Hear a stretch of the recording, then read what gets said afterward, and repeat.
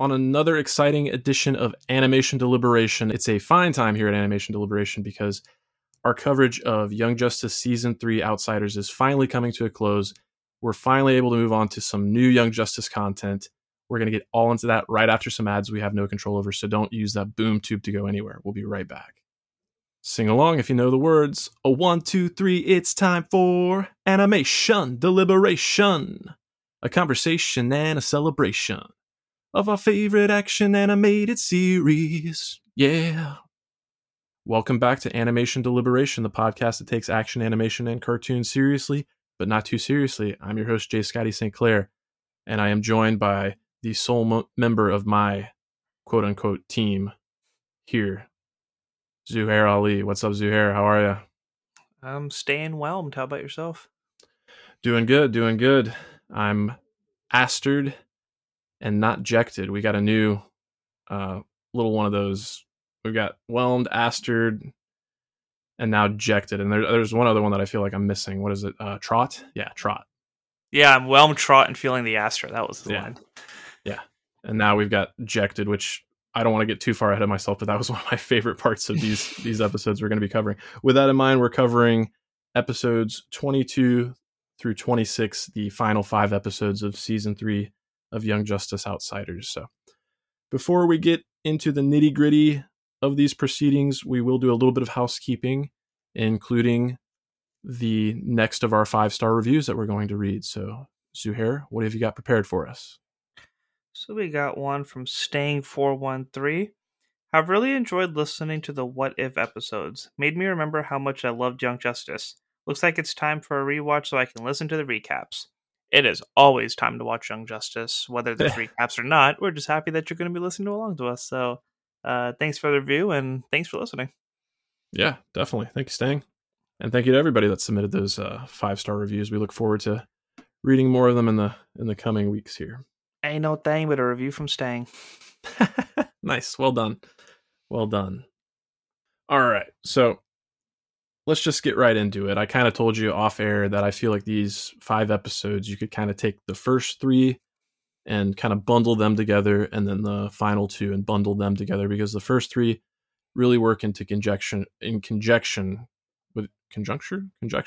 don't know why I'm having such a hard time with words right now, but they work in tandem together to tell us basically the conclusion of this story with the Light and their partnership with Granny Goodness and the various arms of the Incognito Justice League, for lack of a better term, all that kind of coming to a close.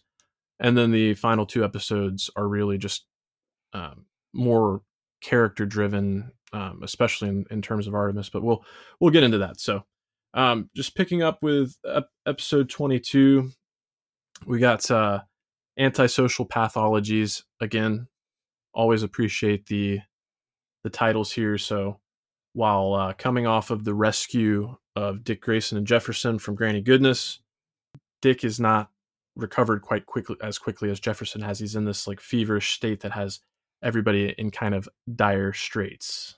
And then we actually kind of start to see the unraveling of the partnership between the Light and the acolytes of Apocalypse when they start to argue over what to do with Halo. And that's puts the character of Helga Jace right into the crosshairs. So, Zuhair, what were your big takeaways? I'm always attracted to the Batman side of things, so it was cool kind of seeing that family without their cowls. So we got, I think it's probably the first time we saw Alfred. No dialogue from him, but Alfred, Tim, Barbara, Bruce, all of them together, like making sure that Dick was okay. Like it actually looked like, a family concerned for one of their sons / brothers more than, just a teammate being injured. So we got to see everyone's level of concern, even though some were, worried over pancakes. But to see that little interaction was pretty cool to see. But Jefferson's screaming match with them. Oh yeah, like the explanation of the anti-life thing was just one of those things that kind of went over my head. It's just kind of like, so you can control them. They have no. That's all I need to know. Okay. Sure. It was like a really long explanation to tell you like one simple thing. So I was more fascinated with just like how fed up Jefferson was when he found out that they were like working together and this and that. And you see McGann and Connor kind of have a bit for a little bit, but Beast Boy's pissed off, Connor's pissed off, Jefferson's pissed off. I'm just like, oh, this snapped really quick. Yeah, that's been a long time coming. It was definitely the standout for the episode for me, and definitely Jefferson is one of the standout characters for this season. But as I'm thinking back on it, I'm kind of wondering, like, you brought up the fact that you get to see the whole Bat family unmasked, and that's kind of what makes the gears start to turn in Jefferson's mind. But what really does it is Helga kind of making mention, like, it's awful that it takes like tragedies like this to bring everybody together, but that's really the main thing that causes him to make it all click, and he has that blow up. But it just makes me wonder, like, it gets revealed this episode just the exact nature of her insidiousness and her manipulations. I wonder if she even like kind of knew him well enough to knew that was going to be his reaction, and use that as her opportunity to kind of slip away with the Markovs. Was it Cyborg that was like, what is their relationship? Is Bruce Wayne Dick's dad? And then like Beast Boy kind of like changes the conversation on him. Yeah. It's like, yeah, don't think about it, don't think about it. Secret identity's still a thing. Yeah. The Bat family, aka Batman Incorporated, can get a little complicated. I guess the other thing that really took place is just, we've known that Tara Markov has had some unsavory allegiances and still communicating with Slade Wilson, but this is where you really get to see like the level of, I won't call it full on Stockholm syndrome, but there are certainly elements of that. Just again, to use the term manipulation, but there's a lot of manipulation that's going on here. Slade that word was used in a later episode, so I think it's pretty accurate. For sure. Yeah. So yeah, just the way he's able to remind her that he's the one that's like toughened her up, and like it's kind of, I'm struggling for the words here, but it's like, as difficult as this is for the heroes and whatnot, and as heartbreaking as it is to see them all kind of breaking up like that, it's believable why she would lose her faith in them so quickly with just a little bit of prodding from him. Yeah. So, our heroes aren't perfect, and that's what makes the show great, and makes you actually like latch onto these characters. As often as they're like butting heads with the villains, a lot of times they're having these interpersonal conflicts about the compartmentalization of information and whatnot. Yeah, from day one of the show, there's issues with teamwork and communication, and them not being able to live up to the skill set and abilities of their mentors, and that's been a common theme throughout each of these seasons. So, you know, hats off to the Young Justice staff for consistency of that.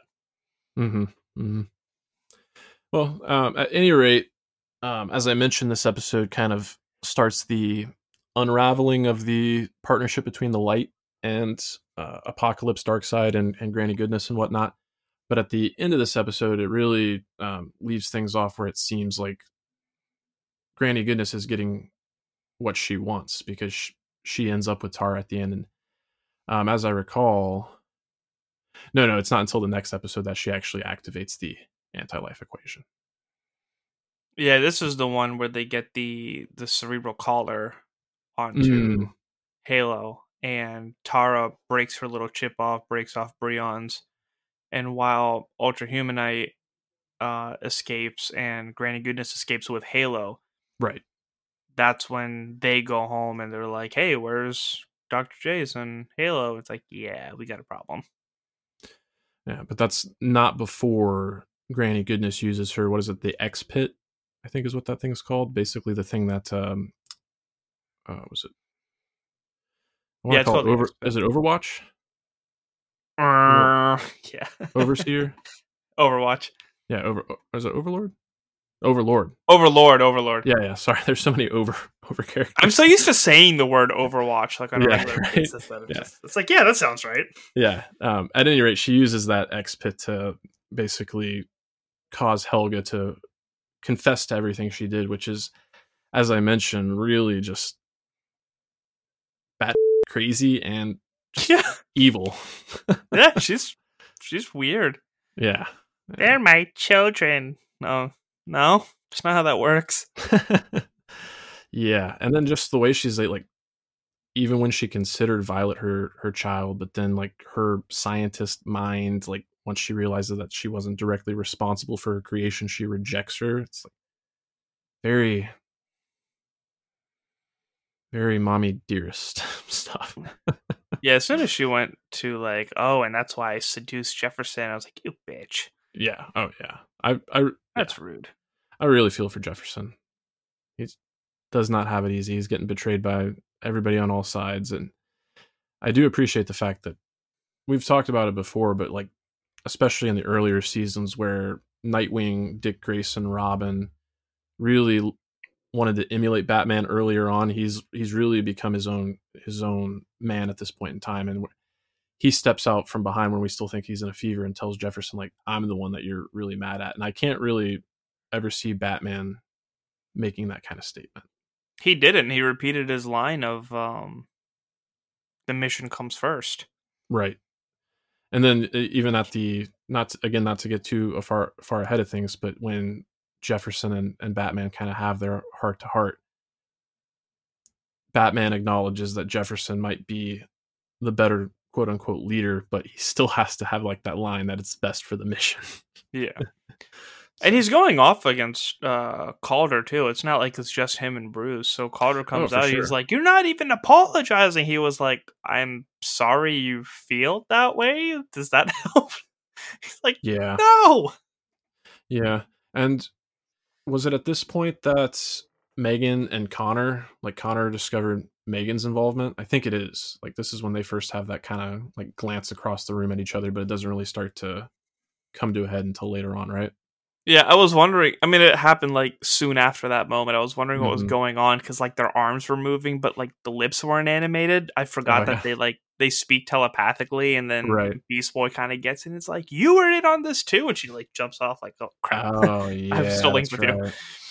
Yeah, I was like, oh, that's why I was so confused. I was like, why did they cheap out on this part? Oh, yeah, it's one of the great conventions of the show. Just having McGann be the catch-all for so many things. Anything else you want to say about antisocial tendencies, or anything you feel is worth bringing up? I'm just trying to think who Beast Boy was talking to, who told him that like Wonder Woman was involved. Was it Calder? No, it was Barbara. Was it Barbara? Yeah, because they were coming at her too. It's like people should know like not to get too involved, and they always call her out too. Yeah, and she's much like Dick. She's one of the ones that actually like, even compared to Calder, like you said, Calder kind of doesn't take the blame. He says, "We're sorry that it made you feel this way, but at the end of the day, this is what needed to be done." Barbara is much more empathetic, and I don't think it's until the next episode again, but she kind of has that moment with Batman, which I really appreciated, where again he's bringing up it's what's best for the mission, but she's like, whose mission is it? Seems like it's your mission because everybody on this Covert team is one of your former proteges. Yeah, everybody's been trained to listen to him. Oh, it's like, oh snap. Yeah. I'm so glad it was Barbara. I love the characters in this show so much. Mm-hmm. They're all so perfect. Agreed. Alrighty, so I think we can move on to the next episode, which is Terminus, which I just want to get it out of the way. That whole sequence with Nightwing and his fever dream, imagining playing video games with Kid Flash, one of the best moments of Young Justice ever. I was so delighted. I had the biggest smile on my face, was just laughing. And again, that's where we got that whole ejected, when they're beating all the parademons. So good.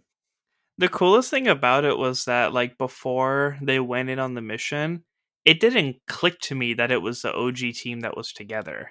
Oh, me neither. It's just like, oh, cool. Calder's working. Okay, Tigers is there, McGann is there, Dick's there. And then like when they went to take it, I was like, oh crap, that was smooth.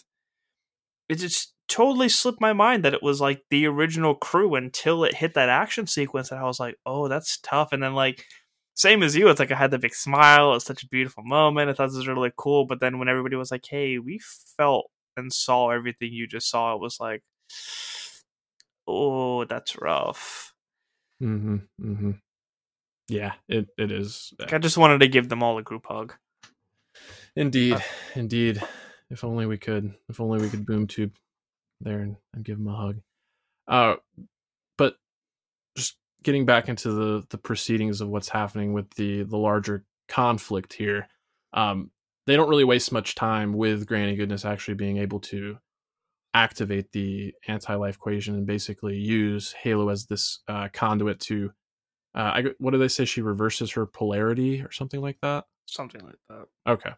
Yeah, so basically the signal starts to get emitted throughout the I'm not going to say multiverse yet, but the universe, and it takes out the League members pretty quickly, and that kind of puts us in that position where we have to have that OG team that you're referring to.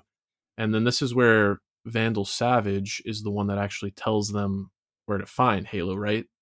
Yeah, he just shows up in Titan's Tower, and he was like, "This is where you find him." It's like, "What's the catch?" It's like, just tell him that I'm the one that sent you.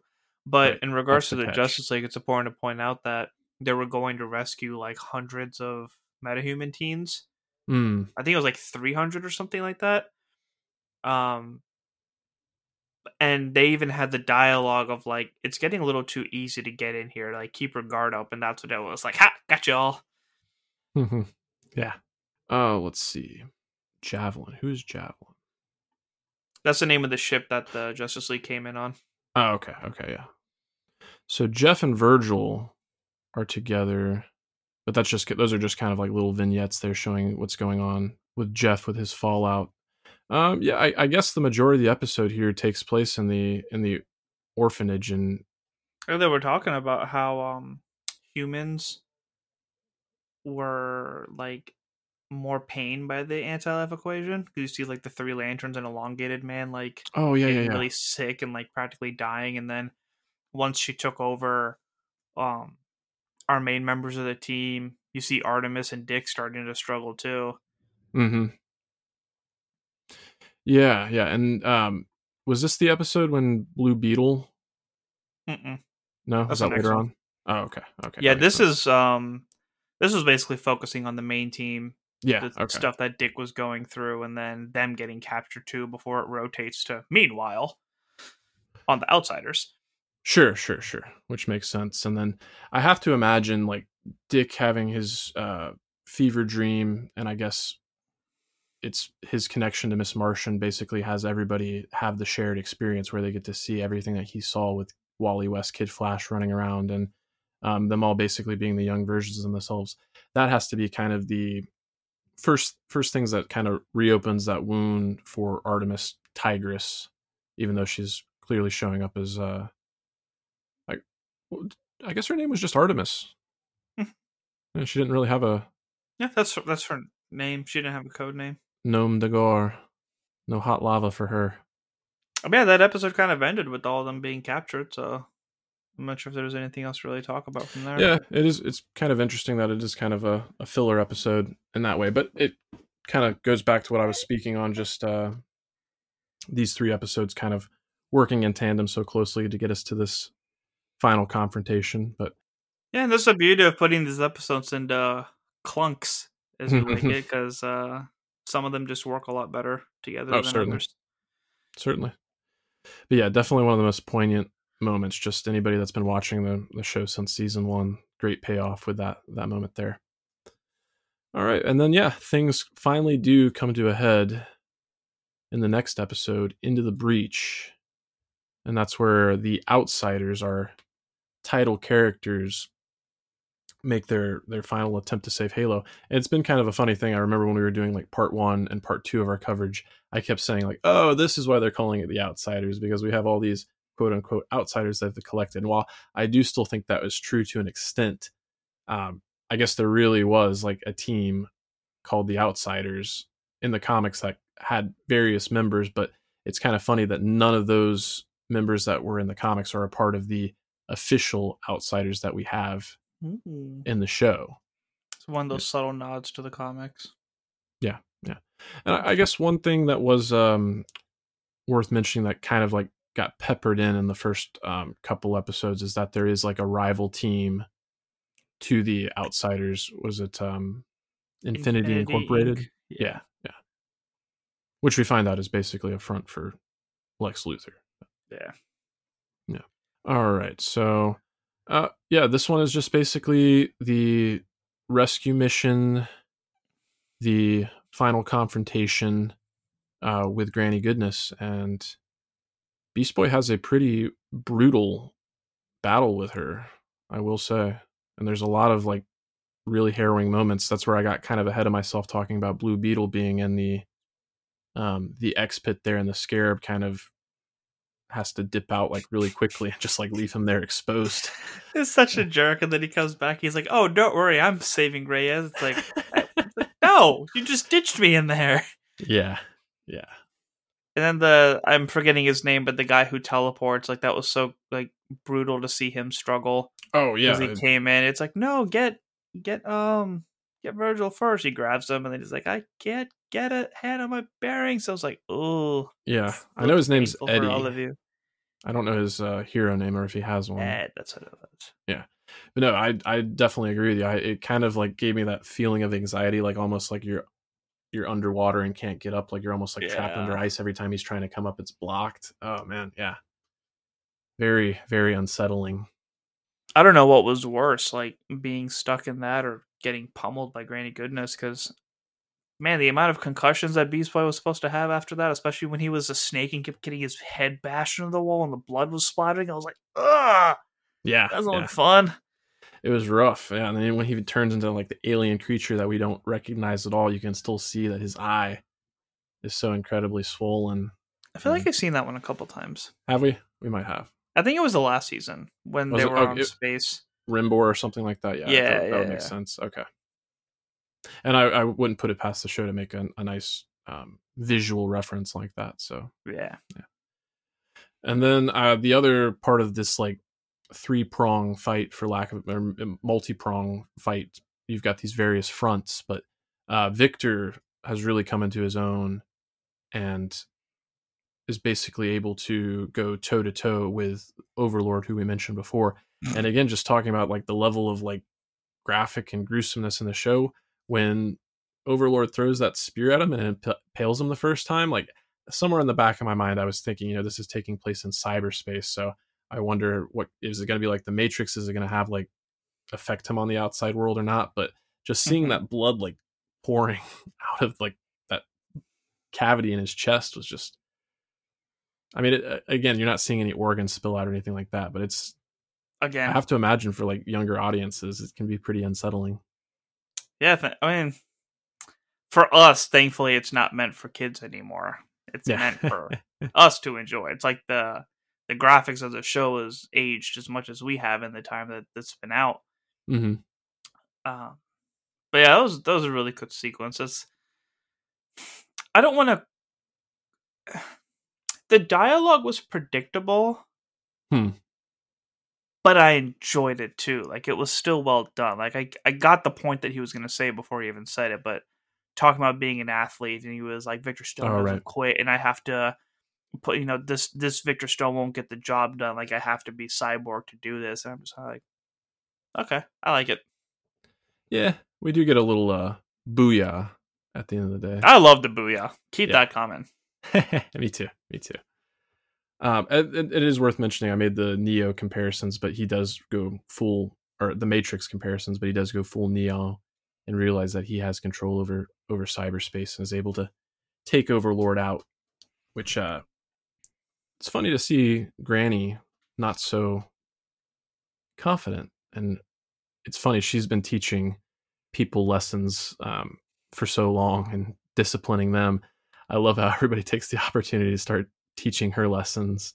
Yeah, and, right. The final one was just so unexpected. What are you doing, boy? Lesson number 3: don't get distracted.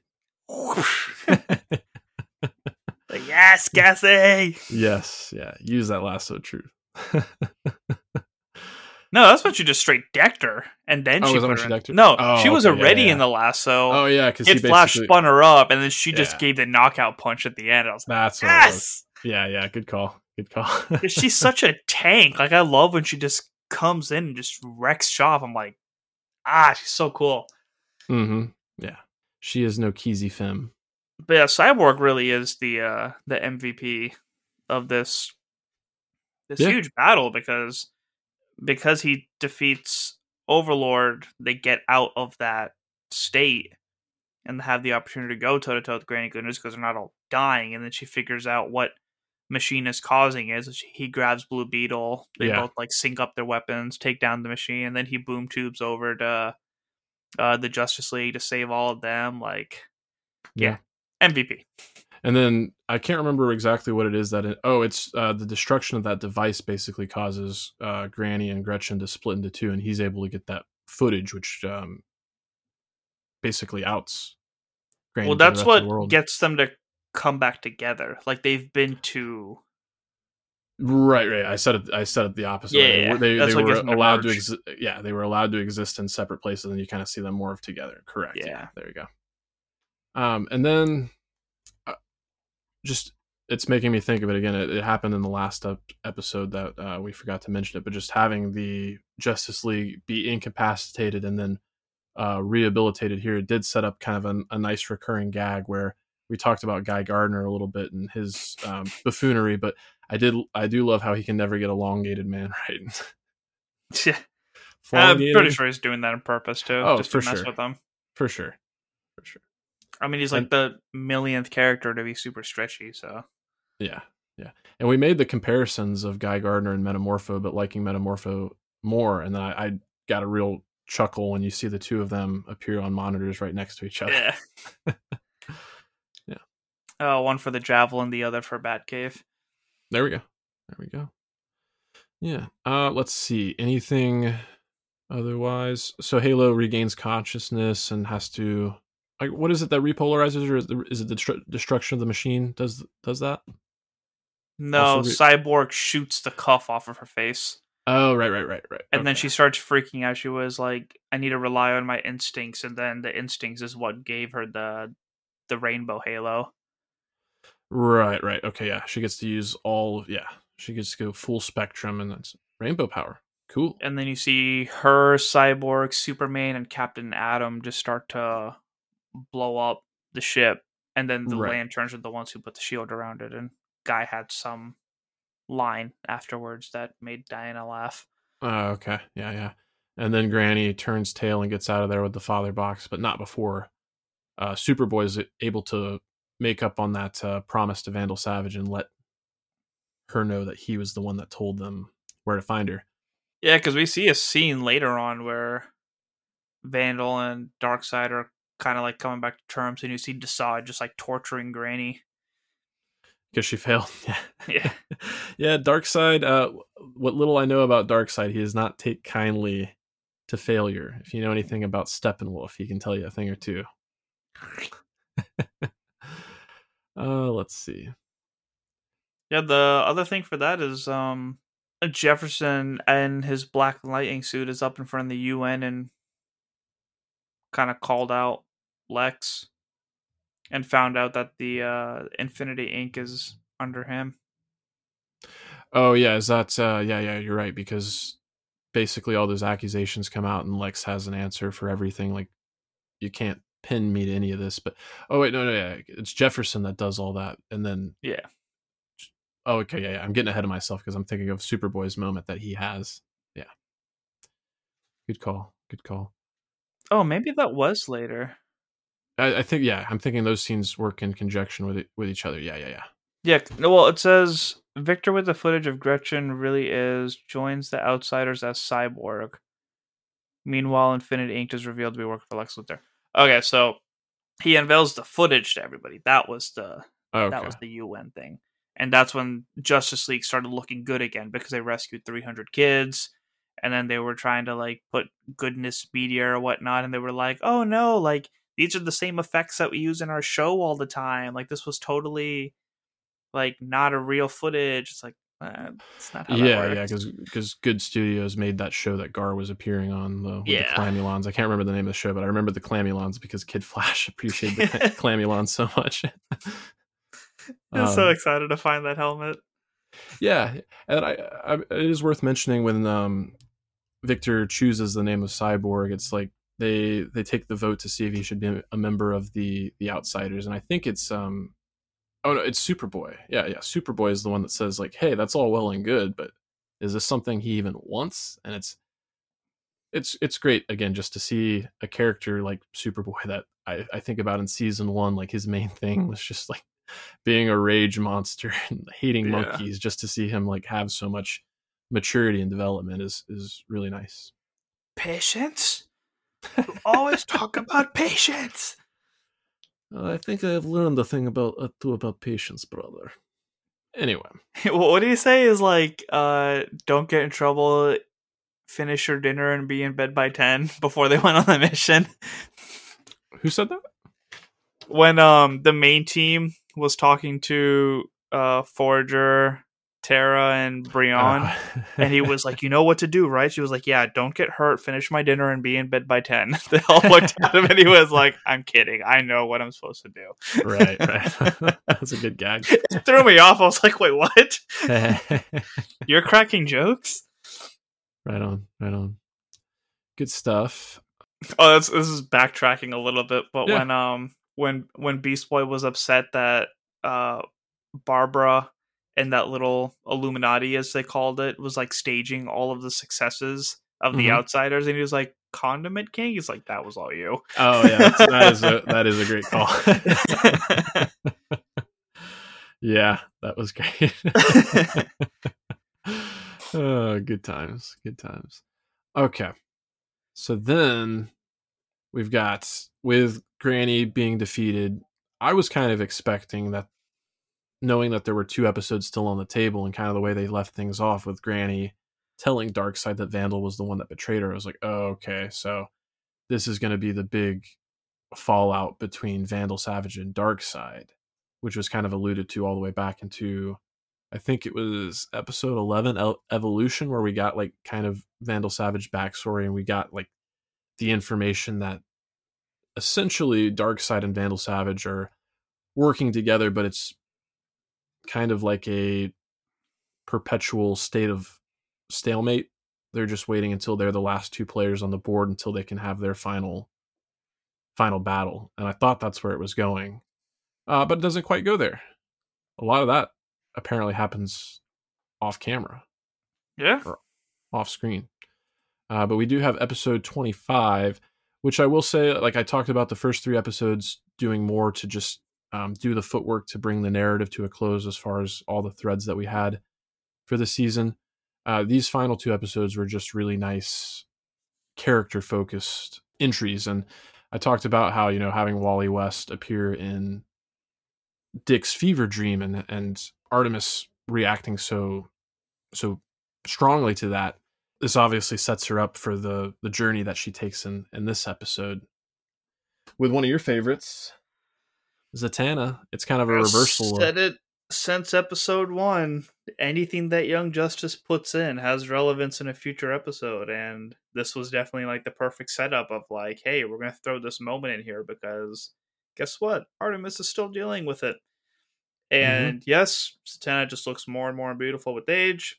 It was awesome being able to see her, and it's sad that they had to manipulate Artemis, where it's like, I don't know how many times I need to tell you that I can't bring the dead back. So it's like, hey, McGann, just make her see stuff and make her figure it out herself. It was really cool when they were trying to get like her attention. They were watching TV, and like Zatanna was doing a magic show on TV. It's like, for my first trick, I'm gonna make the sun appear. And then Hello Megan popped up. She was like, let's just turn the TV off. Yeah, that was pretty good.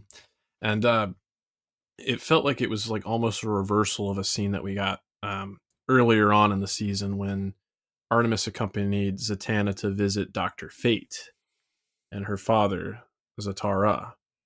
And they had like that line, like, we're not here for this part, we're here for the aftermath. Yeah. And you have the same kind of thing. It was, who was it? Rocket and McGann. Was that it? I thought there was maybe one more person. Maybe not. For this episode? Yeah, maybe not. Yeah. No, it was Rocket, McGann, Zatanna, and Artemis. Okay. Because at the end, McGann and Artemis were walking together, and Zatanna was explaining to Rocket what the Yeah. what they actually did, which I feel like this is the only reason she was there, just so they could have that conversation for the audience. Yeah, that makes sense. Yeah, because in the earlier scene, it was Violet was there with them, right? Because that's when Zatanna made the first reference that she's like a old soul in a young body, or Dr. Fate did. Yeah, Halo and Artemis were together, and Zatanna was there to talk to Dr. Fate. Okay. Maybe Zatanna was late, so she was like, "Hey, while we're waiting on her, can you look at this person?" Yeah. So yeah, obviously Artemis needed to have this. She calls it closure, catharsis with how she's feeling about her late lover Wally West, and a lot of that is not only triggered by what I mentioned with the fever dream with Dick, but also we've talked about the various budding romances.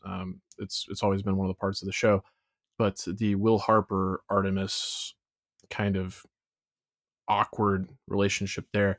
And when he sets up like a nice Valentine's dinner, they share a kiss, but that's when she runs away and says, "Can't do this," kind of hugs that photo of Wally and just breaks down and starts saying sorry. And that's when she seeks out Zatanna. And all along the way, Zatanna's like, you don't want to do this. Don't thank me for this. Just try not to hate me afterwards. And I was expecting the worst, and I really appreciated the fact that they gave the character that closure, and it was almost closure for us as the audience as well.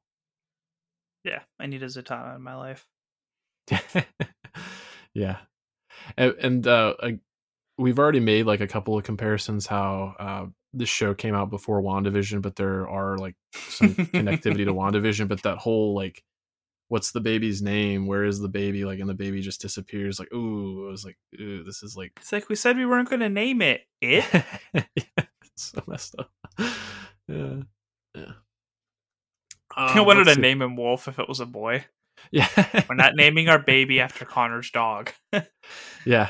I'm actually glad that you bring up Wolf there, because I guess on the other side of things, outside of Artemis's journey she takes there, the other side of the thing is Forager gets to have a little adventure with Superboy, where he gets introduced to Geranium City, and that's where we get to go back to season 1 and Superboy's origin with the Genomorphs.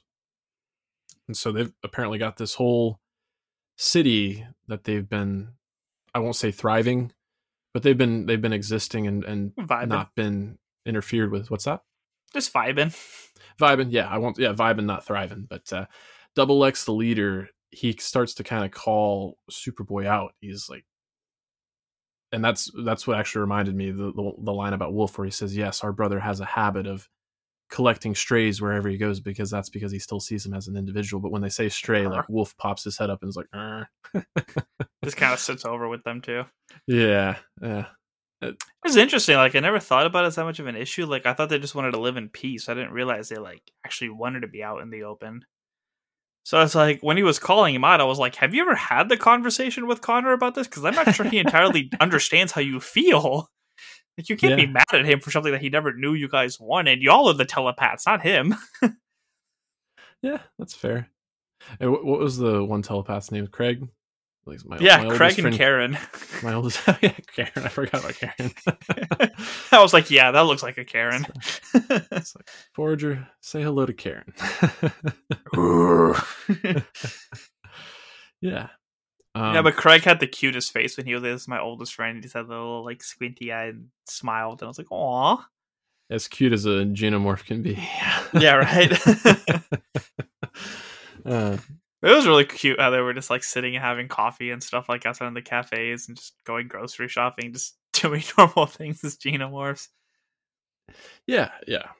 And I know you'll probably get a real appreciation out of this, but with the character Forager, as much as I like him, with the whole concept of Fred Bug, I'm glad that Forager can just be Forager and we don't have to deal with Fred Bug so much anymore. I'd rather not deal with either of them, but sure. Oh, you're not a fan of Forager either? Just learn a freaking pronoun. They have a strong sense of identity, okay? Sense of self. Yeah, I guess the other thing the other story arc that was taking place there is the Markovs. Tara and Brion get to relink with their brother for the first time since Tara had been kidnapped and Brion had been exiled. And I feel like most of that is kind of set up for the next episode, but it is what it is. Yeah, so moving on to the next episode. Yeah, why not? Let's just go for it. Actually, before we do that, I did want to mention with Will Harper having made this little like date night for he and Artemis. He put Harper in charge of Leon, and you don't get to spend a ton of time with them, but it is a nice little moment. Wasn't Harper? It was Violet. Violet Harper, excuse me. That's fine. I think we did that last time too, but there's Harper, a lot of characters to keep up with in this show. Oh, for sure. A lot. And Harper didn't really come back, as I recall. But yeah. No, I haven't seen her yet. Yeah. It's Violet Harper that's doing the babysitting. I'm glad you mentioned that, because we forgot about the whole Metron part of this. Yeah, that's why I brought it up. Yeah. So what he shows up, he creates a boom tube that takes Cyborg, Violet, and Leon to his realm. Again. Where he basically tells them, he kind of pulls a Jace a little bit, a Helga Jace, where because my technology has persisted through you and you've evolved into something else, you're now my grandchildren. I like how every time they open their mouth, it was like the mother box and father box sounds. It's like, what are they saying? Yeah, that was interesting. Yeah, that was really interesting. Yeah. But then Beast Boy was sitting there, doing the like various shape shifting and whatnot, and Leon was like, again. I was just waiting for Beast Boy to get tired of it, and kudos to him for not getting tired of it. He kept sticking with it. But then, of course, after they get Boom Tube back, first thing she says is again. She has no idea the concept of like what danger she was in, even though Metron was pretty quick to point out that he was not going to do anything to her. So, and they got home. She's like, "How did it go?" It's like, yeah, that was a pretty normal night. Just relieved that Leon was fine. Right. Yeah. Don't tell mom the babysitter got boom tubed. And that was a really quick trip too, because Beast Boy was still as a monkey. Like, he didn't go ask for help or try to figure out what happened too. They just came back. He was like, Yep. Good old Beast Boy. Okay. So we made the allusions to the final episode here, episode 26, titled Nevermore. And we talked about how Brion and Tara were visiting with Gregor. So this is apparently the first time Gregor has left Markovia. And in his absence, we get a character who we had not seen since like the first 2, 3, 4, 5 episodes. Bedlam. First part. Yeah, the first part. Bedlam, their uncle, has staged a coup and reveals himself as the new king of Markovia and disposes young Gregor. So that puts our heroes in the position of having to mount a counterattack. Who's the psycho dude that broke him out of prison? Count Vertigo? Was it Count Vertigo that got him out? Yeah, he like goes into the prison, takes out the guard, and then I knew his uncle and other dude get taken out. Okay, that makes sense because I knew, because Luther knows that the king's not in the country anymore, so it's like, all right, execute. Oh, okay, yeah, that makes sense. Yeah, okay. Yeah, because I knew Count Vertigo was in the proceedings, and the main reason I remembered that he was there is because Nightwing got to throw his... Is there a better term than baton for that weapon? I think they're just batons. Okay, I know with your martial arts experience, I thought maybe there was a more appropriate term, but baton was the first one that came to mind. Yeah, he smacked him square in the head, which was pretty satisfying. Yeah. Yeah, this episode definitely got pretty dark, because like we said, there's a history of Tara and Deathstroke and what they're capable of doing. They were talking about like killing Beast Boy. Yeah. Just when you thought that Brion had the patience not to kill his uncle, like, he just got so mad with everything going on. He's like, you know what? Screw it. Just shoves lava down his throat. Like, you see it coming out of his eyes and nose and all of it hard. And I was like, oh!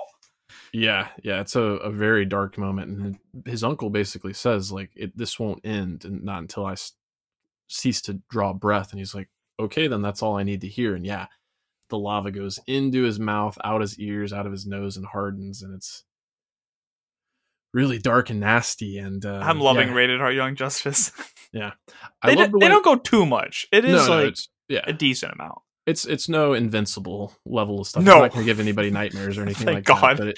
But it's still very effective, especially based on it's the escalation of what we've seen up until this point. And I did love the way they play it, because I felt for Brion so much. We'd seen so much growth in him actually develop that patience. He went from being a petulant would-be younger prince to an actually capable hero that can actually make good judgment calls. And it really broke my heart to find out at the end that he was actually subject to persuasion by that. I can't remember the gentleman's name, but the one that basically steps up and says, like, this is a king. This is a man that takes action. This is who we need. And he's revealed to be the newest member of the Light as well. But just seeing everyone's horrified reactions when he turns around and thinks he did something good, and not a single person, not Violet, not his sister. He even offers his sister. He's like, all you have to do is support my reign here and I'll forgive your crimes. And she says, I can't do it. I'm willing to, we both need to turn ourselves in. And Halo, she could have been the queen, but she was like, no. She just goes and hugs Artemis. Yeah. Nightwing and Superboy were just like, dude, you crossed a line that we don't even talk about. Yeah. It's like, fine, Nightwing, get your team out of here now. Yeah. It's tough. I mean, yeah, I think about the hot lava joke, the romance with Violet, just all the fun times we had with Brion along the way, and it really wasn't his fault. He was entirely manipulated. I guess the tendency was there, and I don't know the extent of this. I guess I should look up his name. Bazovi. Ambassador Viad Bazovi. Is that it, Bazovi? I don't know how to pronounce his first name. It's Zviad. Is Viad. But he described his power as like he kind of influences, like, because he compared himself to a marshal. He was like, I can't take over anybody's mind, but I can like get them to act on a certain urge. So there was a deep part of, well, probably not that deep because how aggressive Brion is. Sure. But he basically just narrowed in on that and got him to push that emotion. Yeah, that's fair. There's enough dialogue there to where, as I'm saying, he was manipulated. He couldn't have been manipulated if there wasn't that capacity somewhere within him, right? Yeah. Because they say that his brother is weak, but he's the one that actually has the power and the ability to. Yeah, he's only 16 minutes younger. Is that enough to? And I actually think that, I mean, outside of the scope of the show, like, I do think that's a fair argument. But that's, we could get into whether or not monarchies are even a valuable form of government in this day and age. Fair. Yeah. And I guess they have a strong enough military, because that was a point for them to bring up. It's like, you have access to the whole military. Indeed. But we did have the return of Helga Jace. Like, when he said he didn't want to see her, it was my first instinct that was who was going to be who walked in the door. But I thought about it for a second. Maybe Violet or his sister might try a final last-ditch effort to rehabilitate him or something like that. But I will be curious to see. The show has a tradition of, like, when we enter a new season, it kind of starts off in an entirely different place. And this season aired, in 2019? Now it's 2021, so that's a good 2 years.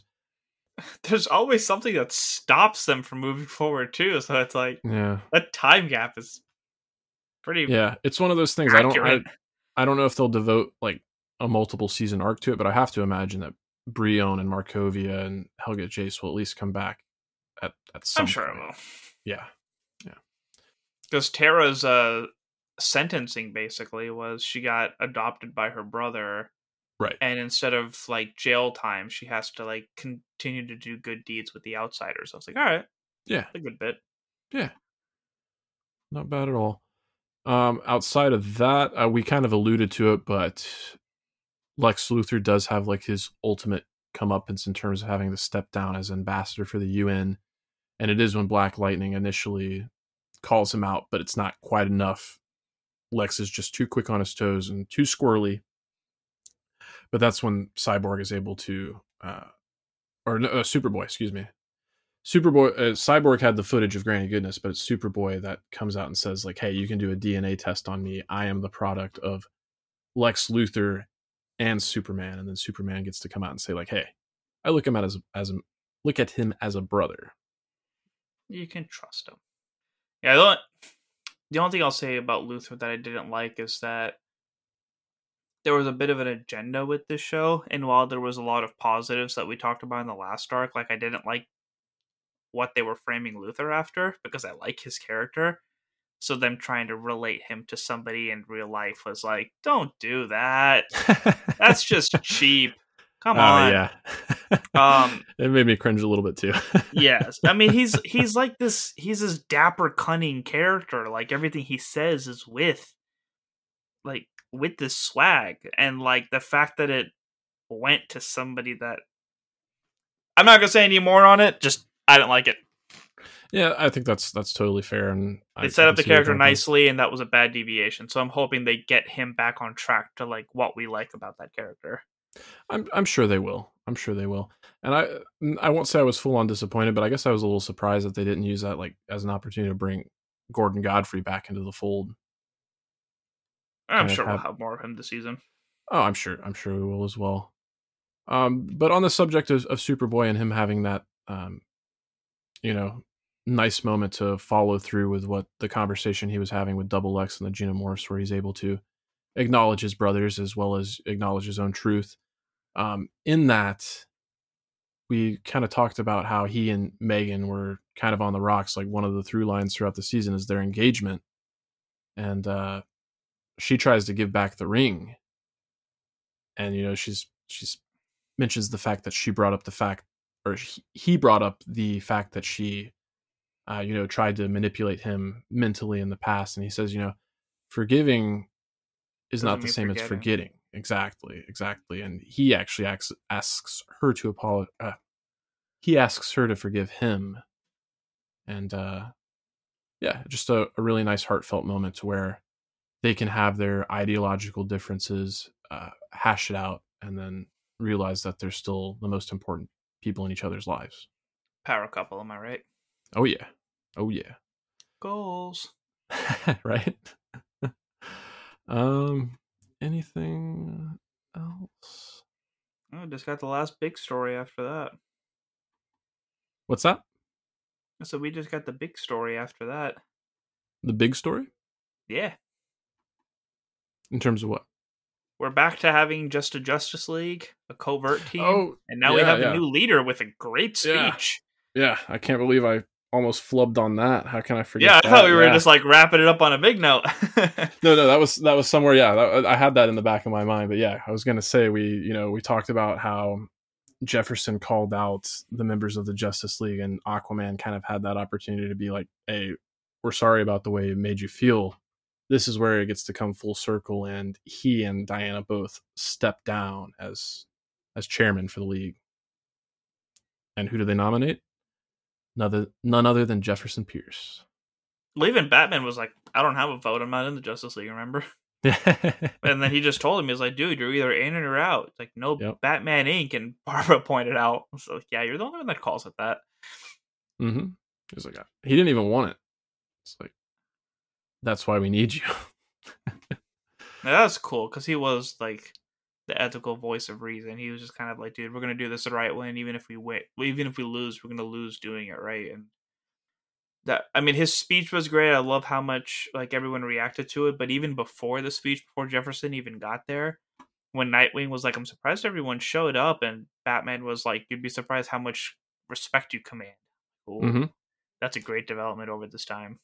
Yeah, and just speaking to the title of the episode again, like Nevermore, I have to imagine like that's part of Jefferson's speech where he's like, if we're going to do this, we're going to do this the right way. We're going to be out in the light, not that light, but the actual sunlight, and we're going to be a beacon of hope. So again, with season 4, I don't know what kind of time jump to expect, but I'm kind of optimistic. As much as I like the covert operations and the subterfuge that are involved with Young Justice, it would be kind of nice, at least if in the first arc, or it doesn't have to be the first arc, like just a good solid chunk of episodes, we can have the team forthright without any, factions or anything like that, and kind of harken back to maybe some of the early times in season 1 where you just had this tight knit unit. Yeah. Not that they're not tight knit now, but their various branches are widespread, and you can tell just in this podcast episode, getting confused over character names because there just are so many. Yeah, I'm hoping that we get to see more of the characters that we have instead of more new characters. Totally fair. Like, I want to see more Static. I want to see more Blue Beetle. I want to see more Wonder Girl. Kid Flash. I need more Kid Flash. Kid Flash. The Bart version. Yeah. I want the Jason Todd story to be expanded on. Oh yeah. I want Karen's baby to be expanded on. Yeah, no, I'm glad you bring up the you just said his name and it lost me. Jason Todd. The Red Hood. Yeah. When we were on the island with the League of Shadows, there was that nod to it, and they just never picked that up. I'm trying to think, were there any other seeds like that were planted? That and Damian Wayne. Oh yeah, Damian Wayne. That's right. Yeah, good call. And then it's not in the same vein, but we talked about it off air. But with the credit scene gags, with that whole Lobo's finger, watching it grow throughout the credits. Finally grows. And yeah, so over the last few episodes, you'd seen it like start to take on like a body, like you see little limbs starting to take form, and at the end of this episode, it looks like just like a little mini Lobo, naked, huddled, hugging himself, and he stands up and smiles to the camera, and within like 2 seconds, just splat. He throws a cigar on him, and just lights up. Like, oh, it's a big fire. There's only one Lobo.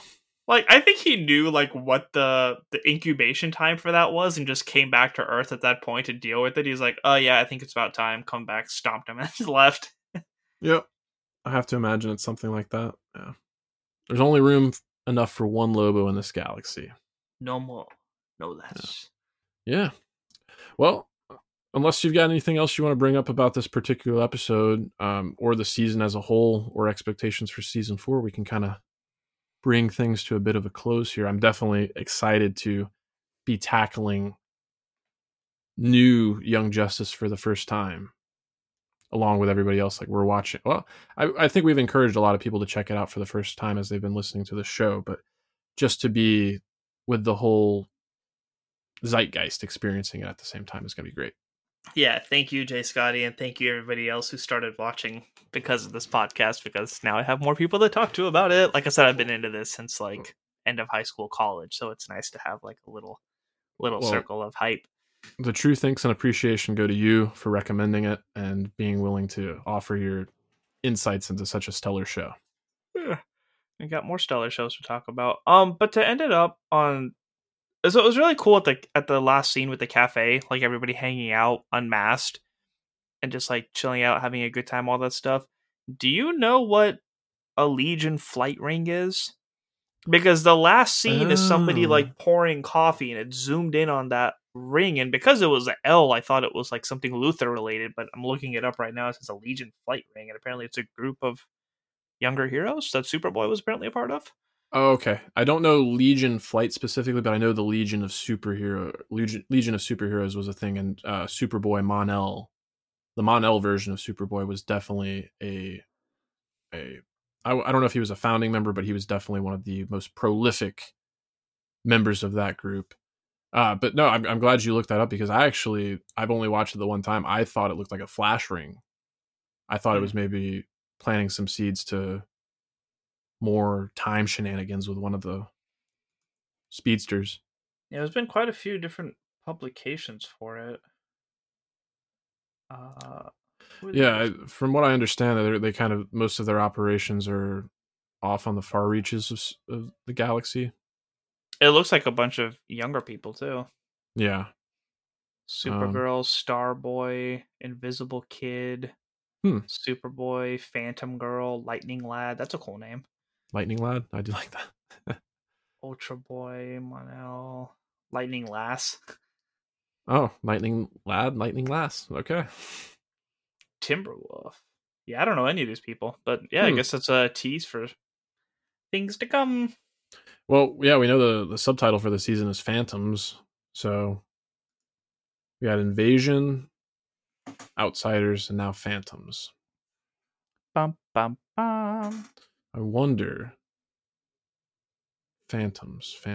By the way, I'm loving M'gann's new look because she's still like a white Martian, but she's not bald anymore. She actually has like the long red hair. I was like, ooh, that looks pretty. When she's in her like human form? No, like in season 4, like on one of the like, because like when you scroll over to it on HBO Max, like the first picture is her and Superboy, and she's still like white Martian with her outfit, but she's got like long hair. It's like, ooh, that's a nice look. Interesting. Okay, so does she still have like kind of like the protruded brow that we've been seeing? Yeah. Okay. Yeah. Very good. Very good. Yeah. I think there's like 5 episodes out as we're recording this. Yeah, 4 or 5 sounds right. We'll record those as a clunk and then try our best to go on a weekly basis, time permitting. Yeah, and we'll look forward to bringing in some guests for that. I know there are a lot of people out there that are excited for Young Justice. Andrew Rogers being one, and then John Irons, Captain Game Show himself. So Miss Haley Hobbs from Source Pages. The esteemed Haley Hobbs, yes. And I'm excited to go back and read all of TJ Stafford's posts in the Stranded Panda chat on Facebook, because he writes every week, and it cringes me that I can't press see more. I'm like, yeah. Kudos to TJ for all the feedback. He's sent us a few emails, as well as Aaron Dimming. So I think I mentioned when we first resumed our coverage of season 3 that we'll do kind of a catch-all on all the feedback we missed out, and we can do that before we dive into season 4. But thanks to everybody for listening. This has been a really fun ride, and I couldn't be more excited for season 4. I'm glad we're finally here, and I apologize for the delay. Let's do this. Yeah, whether you're a panda or you're just a casual listener, we love you and appreciate you. Yeah. So as far as plugs go, I will mention with Matthew Fox at the Star Wars Universe podcast, Disney Plus just dropped. It's a little bit after Halloween now, but they did their Terrifying Tales, their Lego Star Wars special there.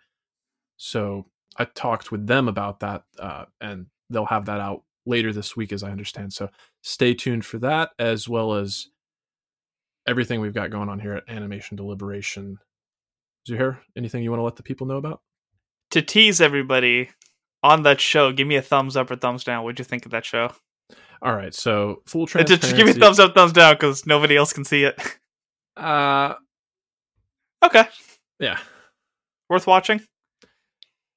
Yeah, you just wanted the simple thumbs up or thumbs down, but at the end of the day, yes, there's a lot of kiddie stuff in there, but I think the overall jokes make it worth watching. It's 46 minutes, so if you're a Star Wars fan, there's enough in there for it to be worth it. Cool. I'm excited to watch that and listen to it then. Still need to watch Visions. Still need to watch Visions. I still need to finish watching Cowboy Bebop. I'm a little more of a time crunch because you guys did Visions. Like, I'm trying to prioritize Cowboy Bebop so we could have an episode about it out before the live action. Sure. And then it's going to be the first time we talk about something live action. So I'm trying to prioritize that a little bit. But yeah, definitely need to finish Visions. And also, like, non-podcast related, there's been a lot of Boruto spoilers going on, so it's just kind of like killing me to not be caught up to that. So I'm trying to add that into the mix whenever I need a break from like whatever we're covering. That's the one that's a spinoff of Naruto, right? Yeah, it's like everyone's grown up with kids and stuff like that. Okay, cool. We need to do Demon Slayer after the next arc starts up, and the My Hero movie, something we got to cover soon. Yeah. I'm planning on seeing that. Next weekend's going to be a busy weekend at the movies for me. I'm planning on seeing Eternals. It made millions overnight, and it's like the #1 movie in the world right now. Oh, I heard. Yeah, it's really refreshing to see that anime is starting to have like that stronghold in the casual audience. But yeah, no, I think I'm going to try and see Eternals, My Hero Academia, and I might actually try to squeeze in another viewing of Dune, just because I noticed its drop this weekend was a little bit more than I wanted. Even though the sequel's guaranteed, I just want that movie to do well because I loved it so much. So I had to cuss at somebody in the theater because it made me so mad. Oh no. Because like at AMC, you have reserved seats, right? Uh-huh. And so we went to go see My Hero on a Saturday, and go in, and there's this family, his dad and his 2 kids, and they were in my seat. This is like the 3rd time in the row this has happened too. Like, you pay for your seat, sit in that seat, There's try a not to reason they're cuss. reserved. Yeah. And I walk up to him and just kind of stare at him dead in the eyes, and he was like, "Oh, are we in your seats? Do you need us to move?" And I was like, damn well you're in my seats. I was like, "No, it's fine. It's an empty theater. I'll Yeah. sit slightly over." And of course, I sit behind like these 3 just obnoxious teenagers. And there's always that scene in anime movies or show where there's a cutback scene and the hero has their emotional moment. Yes, it's a little cringy. We've seen it a million times, but like, they would not stop snickering and laughing and They just were not being subtle, like in the slightest. A couple of times, like I tapped the back of their seat, like, "Hey, calm down." Yeah. Getting louder, more annoying. Like, I can't pay attention to the subtitles because I'm looking at them. Yeah. So like, I got up, slammed my foot down, got like, I grabbed onto the seats and got between their heads because I was behind them, and I was like, "You guys are really fucking annoying," and like pushed their seats up, grabbed my stuff, and like went to the other side of the theater. Oh wow. Yeah. Yeah. I love theaters. I love the movie experience, but guys, just please don't be an asshole if you go to the movies. Just sit in the seat you paid for. Be considerate. Keep your phone off. Like, if it's escapism for anybody else, like it is for me, like, just be a good human being. Don't be that guy that I just want to strangle in the back of a theater. Agreed. Preserve the movie theater experience. If there are so many streaming platforms, if you don't want to treasure the movie going experience, you can always watch it at home.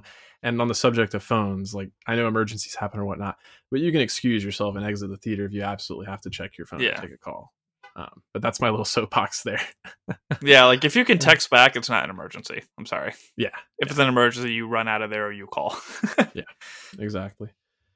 All right. I think that's everything that I've got. Sorry to end it on that obnoxious PSA, but God, did that get me fired up. Because I'm just going to think about this movie and just think about how much I hated those 3 jackasses.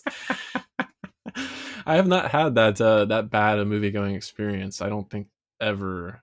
When I went to see Justice League, there was a similar instance where there were like some 12, 13-year-olds where I could just tell they weren't even being like, I guess they weren't like ragging on the movie or anything like that, even though it's not a great movie, but just the volume and frequency at which they were talking, I was like, okay, this is going to annoy me. So I just moved myself to another part of the theater. But yeah, there's a couple of times where I've been like, I think the only time that I don't even want to say fume, but there was a point where it's like there was a quiet part of the movie, so I yelled, "Turn off your phone," because like it was a dark movie and you kept seeing his light at like full brightness go up.